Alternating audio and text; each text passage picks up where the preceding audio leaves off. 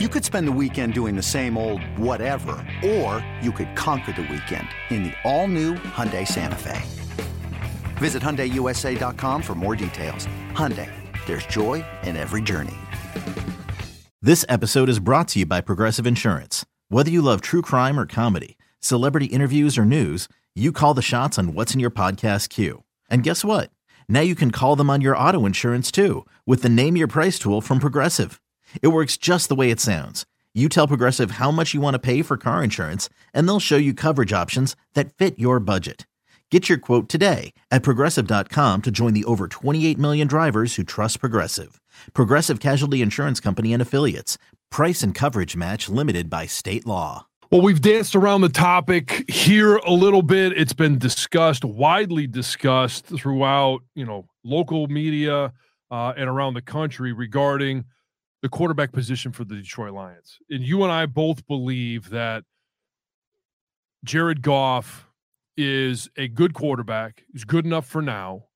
I don't think either of us think that in the last 2 minutes of a game, he's the guy that you necessarily want to go out there and, break the game open, make the play, but hopefully he's good enough to be able to avoid most of those situations.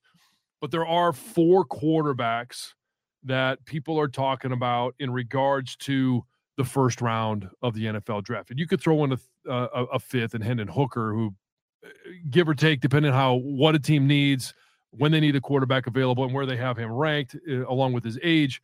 We can discuss him at a later date. But the 4 quarterbacks that I think we all believe will be first-round quarterbacks are Bryce Young, Will Levis, C.J. Stroud, Anthony Richardson. And I would like to know from you, where do you think these quarterbacks end up in the NFL draft? And how many do you think go in the top 5? Well, I think, first of all, if I'm Carolina, obviously you traded up for a reason. You traded up, and look, they can either, I know they've said, hey, they feel good about a couple guys. They probably feel really good about one. Nobody's going to know until draft night. But to me, that's probably going to be Bryce Young. I know C.J. Stroud has been, his name's definitely been a lot hotter in the last couple weeks. Had a pretty good showing at the Combine, had a pretty good pro day. Listen, football players, coaches, evaluators, I could care less. I'm sorry. I couldn't care less. Oh, thank you for being grammatically correct. On how a guy looks throwing on air. I just can't. I will never see a pass in the Combine, in a pro day, and get excited about it and go, oh my God, this guy's tremendous. Don't give a rat's ass. I just don't. Unless you throw it like 95 yards, I'd be like, okay, that's pretty ridiculous. That's cool. But everybody can throw the ball 65 yards, 65, 70 yards. Yeah. Everybody can throw the ball on air when there's no rush, when there's no defenders, when the guy's running 85% speed. So that I don't care. There's no coverage. You're not reading anything. Right. There's no pressure. There's no rush. To me, the better quarterback is Bryce Young. And I know that there's the height concern, right? I know that 5'10" is not ideal. But I also know that it's not ideal.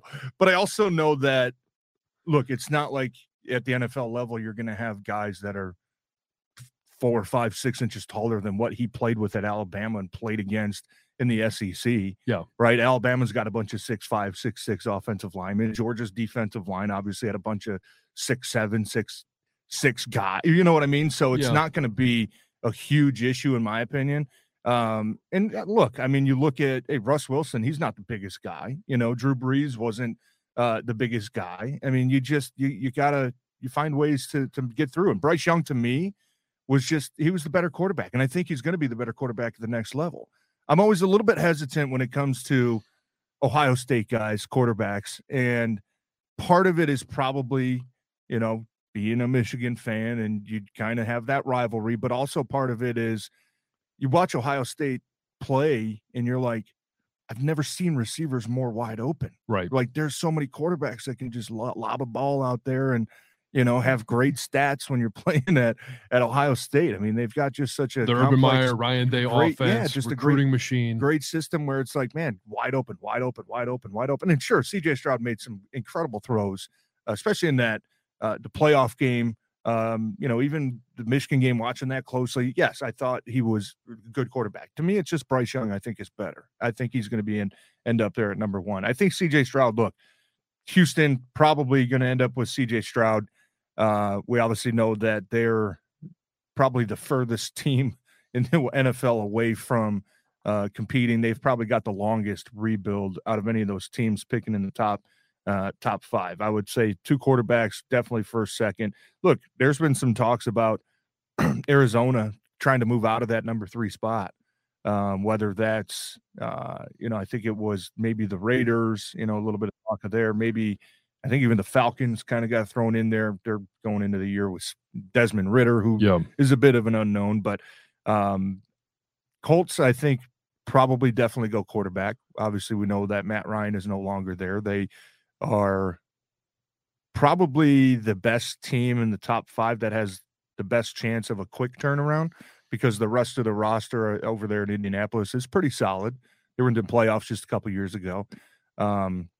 So I would definitely picture them taking a quarterback. So I would say at least 3. I don't know if 4 unless there's a trade to get there. Maybe you can have 1, 2, 3, 4.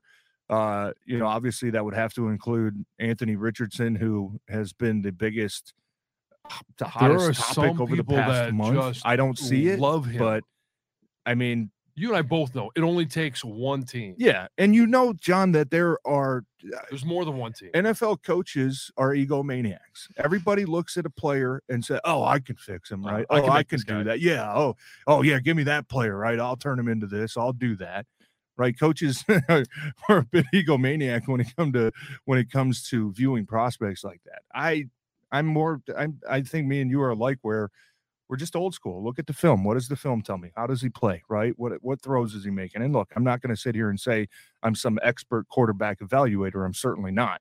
But I just don't – I mean, there seems to be – when you watch C.J. Stroud, when you watch Bryce Young, for me, my amateur eyes, there's a pretty big discrepancy between the next group of quarterbacks, which would be an Anthony Richardson, which would be, the Will Levis, or even maybe Hendon Hooker, if he wasn't coming off of that ACL injury. Right. I think there's a huge gap. But look, I think there's so many teams that are enamored with Anthony Richardson, because the NFL, John, and you know this, you played 10 years, I played 10 years. The NFL is very cyclical, right?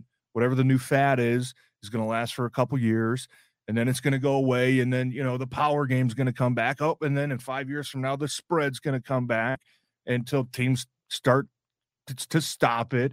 Right now, the kind of fad, again, is everybody's enamored with the athletic quarterback, right? Everybody's enamored with what Jalen Hurts did, what Justin Fields was able to do as far as running out of the backfield as a quarterback, right? What even guys like Josh Allen, right? Yeah. Everybody's kind of enamored with that right now, that, we need to get a running quarterback, right? We need to get an athlete back there, a guy that can run, add another dimension to our offense. It's going to last for a couple more years, and then it's probably going to go away, and you're going to see more of the pro-style guys make a return. But right now, I think teams are starting to fall into that trap a little bit as well, where they think that this is the new trend, and you're going to have at least one team that is going to fall in love with Anthony Richardson based off of his athleticism and says, you know what, we'll fix the arm, right? We'll fix the timing. We'll fix the footwork. We'll fix all that. Just give me a great athlete, and we can make it work. So, okay.